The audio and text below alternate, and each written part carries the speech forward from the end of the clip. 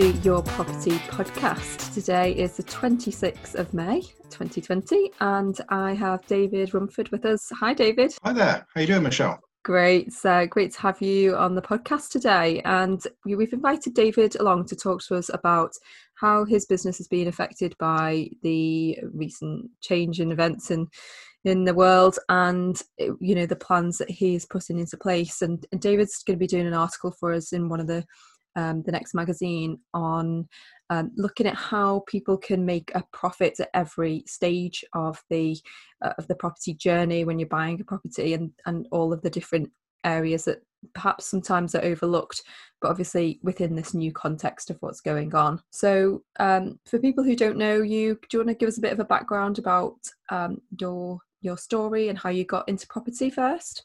Yeah, sure. So I left the corporate world back in 2013, I think it was. But before that, I'd already started putting together a small buy-to-let portfolio, which just literally sort of scraping the funds together to start with. I didn't come into this like with an initial big pot of cash. It's literally buying one buy-to-let at a time, refinancing, and then moving forward. It wasn't until about 2013 when we got involved in a commercial conversion for the first time. And it was on the back of that commercial conversion that I actually left my previous job in the corporate world and went full-time into property. And from there, it's been onwards and upwards, doing commercial conversions, more recently get involved in serviced accommodation, and also new build now as well. So it's a real mix of those strategies, starting out with single let, a couple of HMOs, and then get into the more sort of juicy stuff with commercial conversion and new build. Well, hot topic at the moment, commercial conversions. In terms of projects that you've got live at the moment, that are sort of mid-refurb or mid-development? Yep, so we've got two projects not far off completion at the moment. So we work in two areas. So I work with two business partners. I live down in Somerset in Bath. They're up in Cambridgeshire. So we tend to have the two areas as our key focus points. And the two projects we've got live at the moment are up in Cambridgeshire. One is a new build project, building on a brownfield site. So we're building 8 flats, all 2-bedroom, and that's also a joint venture with a landowner. And then the second project is a commercial conversion of an old solicitor's office, also in Cambridgeshire, and converting that into 2 houses. With both of these a buy-to-sell model, were you planning on exiting them, or was the intention to keep hold of them? So the original strategy on both of those was a buy-to-sell. Mm-hmm. But one of the sort of important things we do is going into a project like that is always consider all of the exits. Right. So both of those projects had JV partners, and we sat down with both partners at the start and said at that time the hot topic was Brexit. Mm-hmm. And we said, what could the impacts of Brexit be? Could it mean a potential downturn in the market as we get towards the end of the project?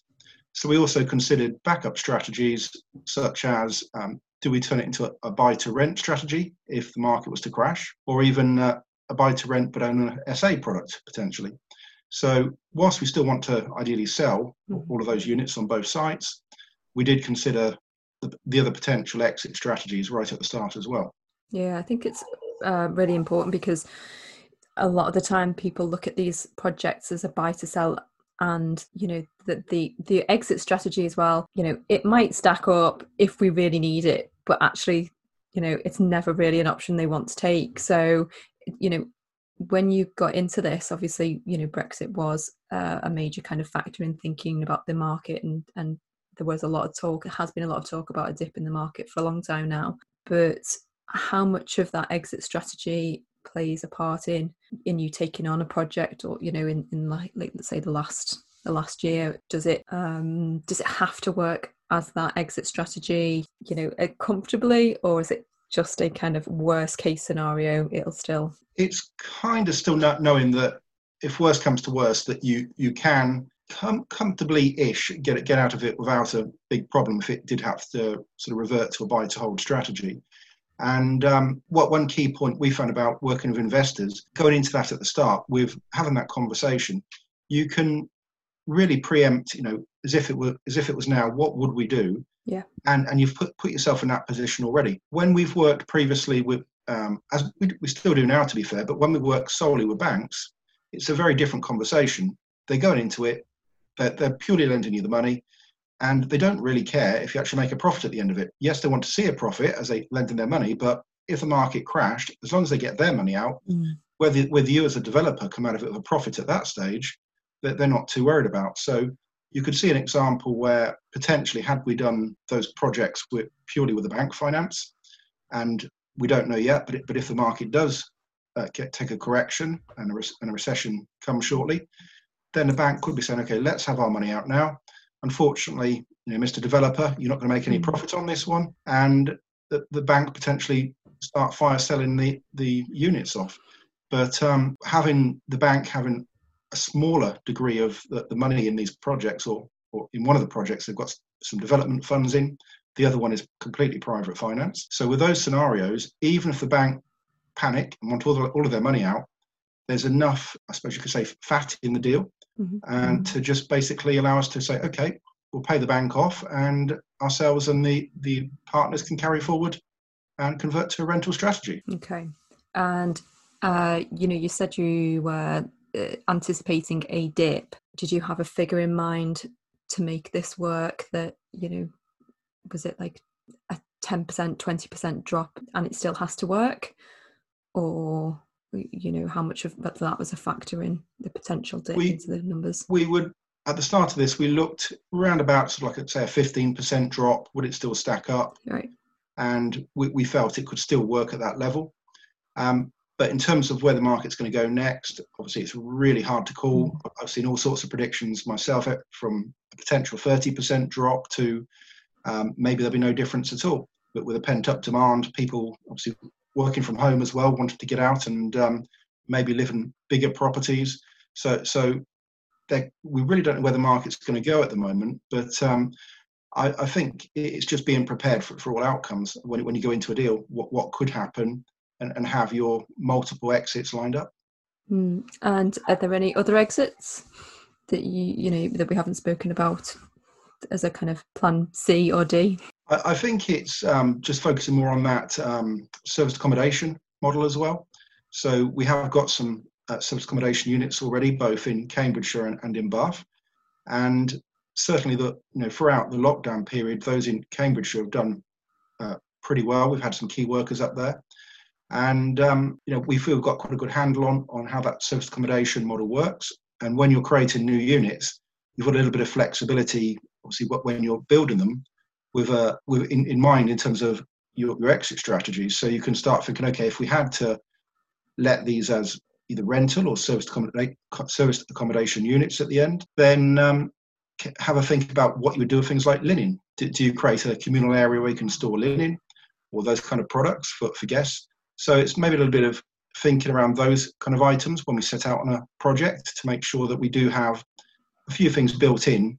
So if it comes to it, we can use that model as well. And how is it being logistically on site? Because obviously, I imagine a lot of it's ground to a halt, but as things have started to ease up again, what I'm seeing is that even though that some sites are opening, the major problem seems to be the supply chains and the actual, if you can even get hold of materials, the premium of paying for plasterboard is just silly, and you begrudge spending. It's 20 times the amount. Yeah, it's more expensive than gold at the moment.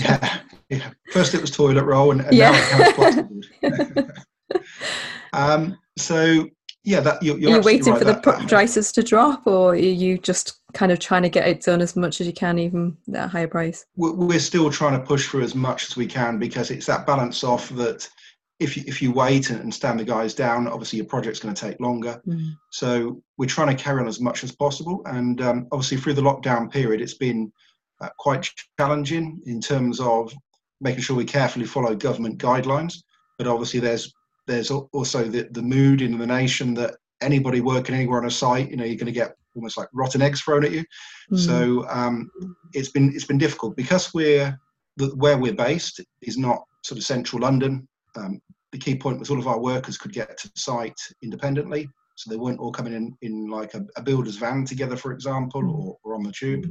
So we've been able to sort of carry out or continue through the last few months without too much disruption. but also, of course, mindful of government guidelines, reading the riot act to the plumbers and electricians, making sure they don't think it's pre-COVID where they could just have a chin wag together over a bacon sandwich. It's been very much, they've got to keep they're 2 meters apart, work on different areas on the site.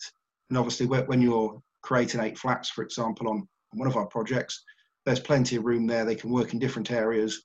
And it's been more managing that than actually down in tools as such. So it has definitely slowed things down a little bit on site, but not so overall that we're falling too far behind the actual completion date. So that's been pretty positive. In terms of materials, you're absolutely right. It's almost like what it is, it's a backlog. So even now, when more of the population are getting back to some sort of vague normality, it's still a case that materials are actually probably in shorter supply now than they were, a couple of months ago, because as more sites have reopened, the remaining stocks in merchants have all been gobbled up, and now it literally is waiting for manufacturers to replenish the merchants. So we are having very much to try and hop around between jobs on site and do what we can, and hopefully the merchants will be restocking in the next week or two, and we will not lose too much time overall. So do you see you're going to be able to complete the project without too much delay or disruption moving forward now? We hope so, providing those merchants do restock in the next couple of weeks. The next couple of weeks are absolute key. If they don't, then we are potentially going to fall a couple of weeks behind. But hopefully, from what we're seeing now, things are starting to come through. So hopefully we should be more or less in line with where we were expecting to be. And are you hoping to put obviously you're hoping to put the project on sale for the price that you wanted originally, or are you tempted to drop the price for a quicker sale? Where are your kind of feelings around that? You're waiting to see what happens with, the market? It's really interesting at the moment. We had a couple of, in terms of the new build site, we had a couple of buyers lined up pre-COVID. Right. And we were very nervous to see if they are trying to negotiate with us in terms of the purchase prices. To be fair to them, they've stuck to their original prices. So hopefully they're going to be exchanging shortly.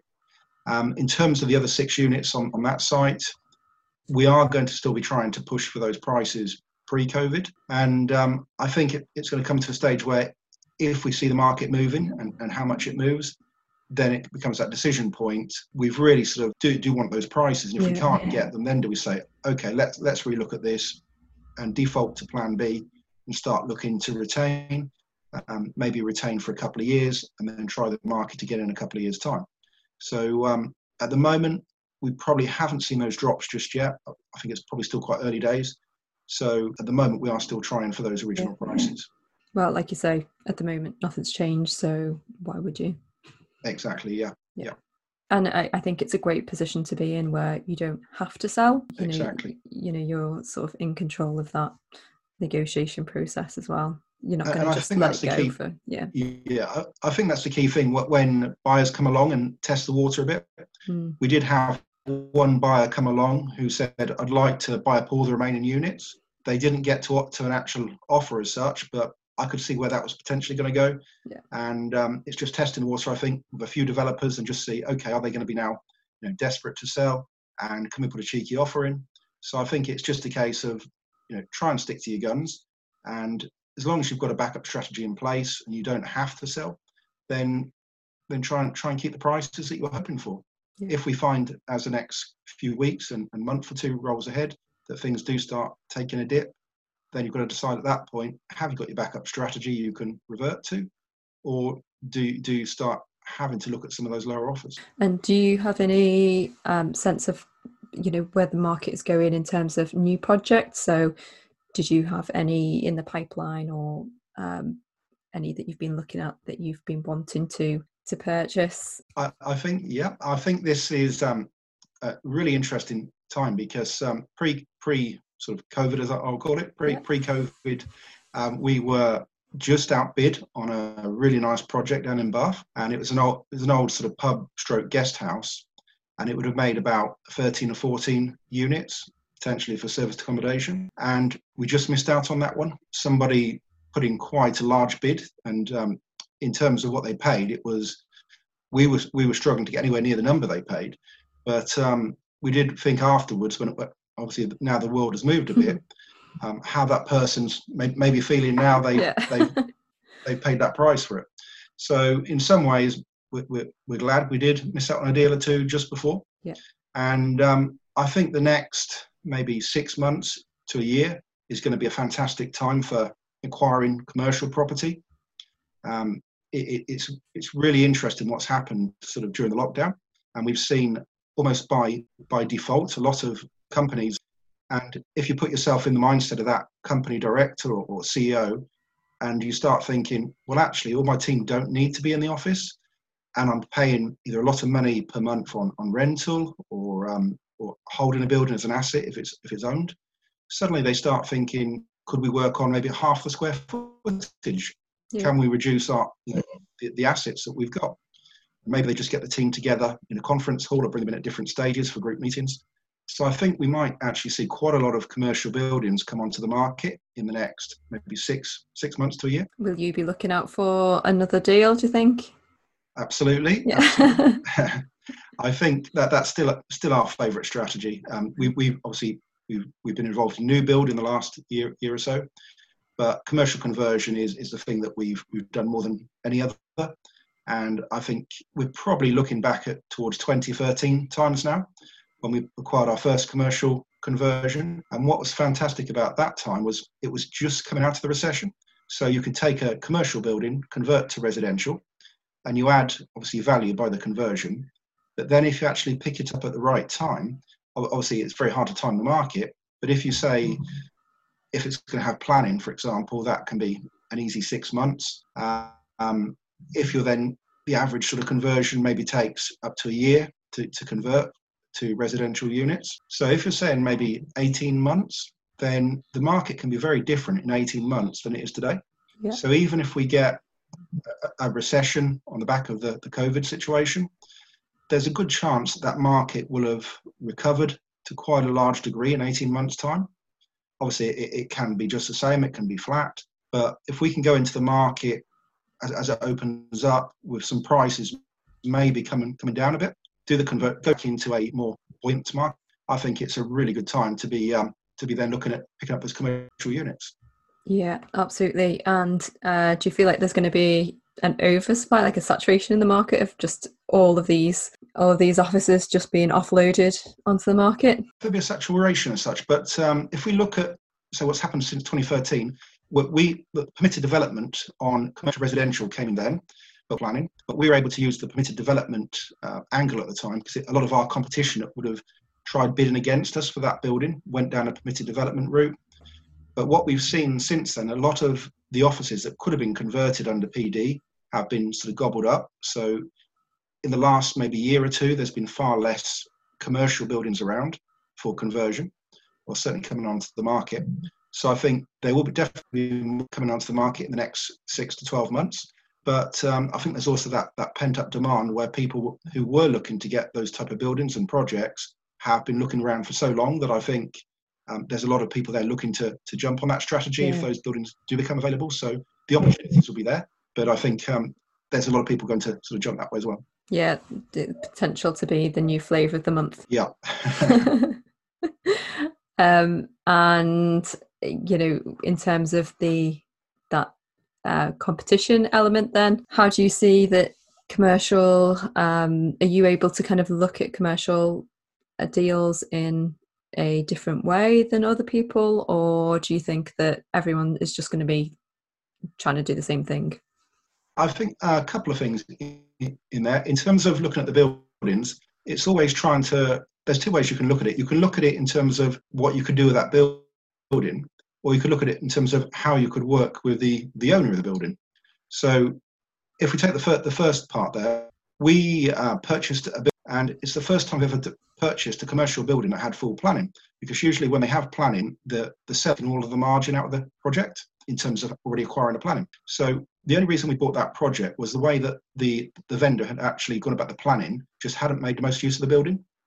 Right. So our fallback position was, okay, we're going to, or our initial position was we're going to acquire the building, go straight into planning, put in a new planning application to make far more use of the building. If we couldn't get that, and then sort of sell it up. But luckily, get the planning through. We got the permit. In terms of the planning, was going to be, believe it or not, a 3-story, 1-bedroom townhouse. And if I move 2 years on, we've retained that building, and we had the planning permission granted in the end for a 4-bedroom, 3-story townhouse. So just by taking the planning, tweaking it, looking at it in a different way, and juggling the building sort of space around, you can actually make quite a lot more of the building. So you can imagine the GDV on a 1-bed townhouse compared to a 4-bed townhouse. So I say that the two elements to look at: always look at the building, and can you look at it with different eyes to other people. So there's nothing sort of clever in that as such. It's just going in there with an open mind and looking at the planning. You don't have to follow the planning that's been granted if it has planning. If it doesn't have planning, can you do something different to what your competitors are going to do with it? One thing that helps with that, one of my 2 partners is a builder by trade. So when we go around the building, we are looking at, it's good if you go around a building, take a builder with you or an architect that you know and trust, and they can also obviously offer the feedback as well. In terms of the second way we can approach this, as I say, you can work with the landowner, and that's something we absolutely love to do. So if we can do that, you can really take out a lot of the competition, because particularly on the back of a mini recession as such, everybody's going in trying to secure properties at the lowest possible price. If you can separate yourself from the herd, rather than try and sort of get it for as low as you can, if you can actually work with the landowner or the building owner, and the key point is that they're not desperate for the cash today, then potentially you can go in there, do a joint venture. They wait for maybe a year, 18 months for the profit. But on the back of that, they make far more money. Rather than you give the money to the bank or a private individual for the purchase price, you can actually say, hey, do we actually need to even purchase this building? Can the current owner retain it? You go in there, do a joint venture. You completely change the building to what you want to achieve in the end, full residential apartments, say 8, 10 apartments, whatever it may be. And then basically at that stage, you sell the units and the landowner gets a bit of profit on top of what he was originally after. So if you imagine, you can go to the owner and say, rather than beat you down on price, could I offer you some extra? And what you'd have paid the bank in the interest, you can actually say, I don't want to work with the bank. I'd rather give you the interest that I'd have paid the bank. Yeah, that makes sense. And, I think for a lot of owners, they, that's going to be appealing for them. I think that's the key point. It's finding the right owner. It doesn't work in every scenario because some of the owners need the cash urgently, immediately, and can't wait for that year and a half. But if you say put in, 10, 15 offers, then usually one of those can work in terms of working with the landowner if you can build that trust up. And a key point in that is trying to get hold of the landowner directly and speak to them. Yeah. Obviously, you go through that wall in the first place of the agent who does not want to let you speak with the vendor directly. It's that sort of protectionism in terms of they don't want to be cut out of the deal. But if you can build up a bit of a rapport with the agent, assure them that you're not trying to cut them out, but you would like to speak with the building owner or the landowner, and even say to them you're more than happy for them to be at that meeting. So you get in a socially distant room and sit around a room and just basically put on the table what you're trying to achieve and what you can offer them, and it starts taking you away from your competitors in terms of how you're going to structure that deal. And you can just do far more of those constructive deals at this particular point than you could pre-COVID, when prices just gone up and up. It's more a case of who could bid the most would secure the building, and it was all about money. Now it's more about creativity. Great. It sounds like you're really positive about the future going forward and looking at it in a very practical and an optimistic way. So it's great to hear. Yeah, I think we have to be. The future is going to be the future, so it's how we adapt to it, and we just have to make the most. And rather than, I think I'm not one particularly likes screwing people down on price. So if you can work with the landowner and offer them more than other people, let's create a win-win for both parties. I think it's a positive place to be. Absolutely. And for people who have maybe they've thought about getting into the commercial residential conversion world, but maybe they haven't taken those first steps, where do you think is a good place for somebody to start the moment they see the opportunity that is, about to kind of come upon us, but they're not sure what the first step should be? I think I would say start on something smaller, and depending on what they've done, a lot of skills are transferable. So depending on what they've done in their career or previous investments, developments, if it was their absolute first project in property, I would say start on something quite small. A commercial conversion can literally be a shop or an office at the bottom and one flat above. That's still a commercial conversion. So either one to 4, 5 flats is probably the right sort of project to start with, but make sure you've got the right team around you. One thing that I found when we started on the sort of small single let house renovations back in 2010, I think it was, we'd done a lot of the work ourselves at those stages. It was helping with the painting, helping put the carpets down. And at that stage, you're literally trying to coordinate everybody. When's the plumber coming? When's the electrician coming? But when you start moving on to commercial conversions, that the team around you is a lot more professional. So it's great that you don't get so drawn in and you rely on those professionals, the architect, the planning consultant, the commercial solicitors, and you listen to those people and take their advice. At the end of the day, the decisions are yours, but it's very important you listen to that professional team around you, and they'll guide you through a lot of the potential pitfalls. Well, I think it's a good place to wrap up. So it's been great to have you on and hearing your optimism, and wishing you all the best with your projects. And I'm sure you'll be finding some great deals coming forward. So look forward to hearing about those as well. Thank you very much, Michelle. And it's been great to sort of share the information, and hopefully it inspires a few people to think that we are actually in a position of positivity and it's not all negative in the property world. Yeah, like they say that, it's always a great time to buy property if you know what you're doing. Yeah, we can buy property in any cycle. Absolutely. We look forward to reading your article as well in the upcoming magazine. So everyone who's listening, do look out for that. And we look forward to hearing from you again soon. So take care. Cheers, Michelle. Thank you.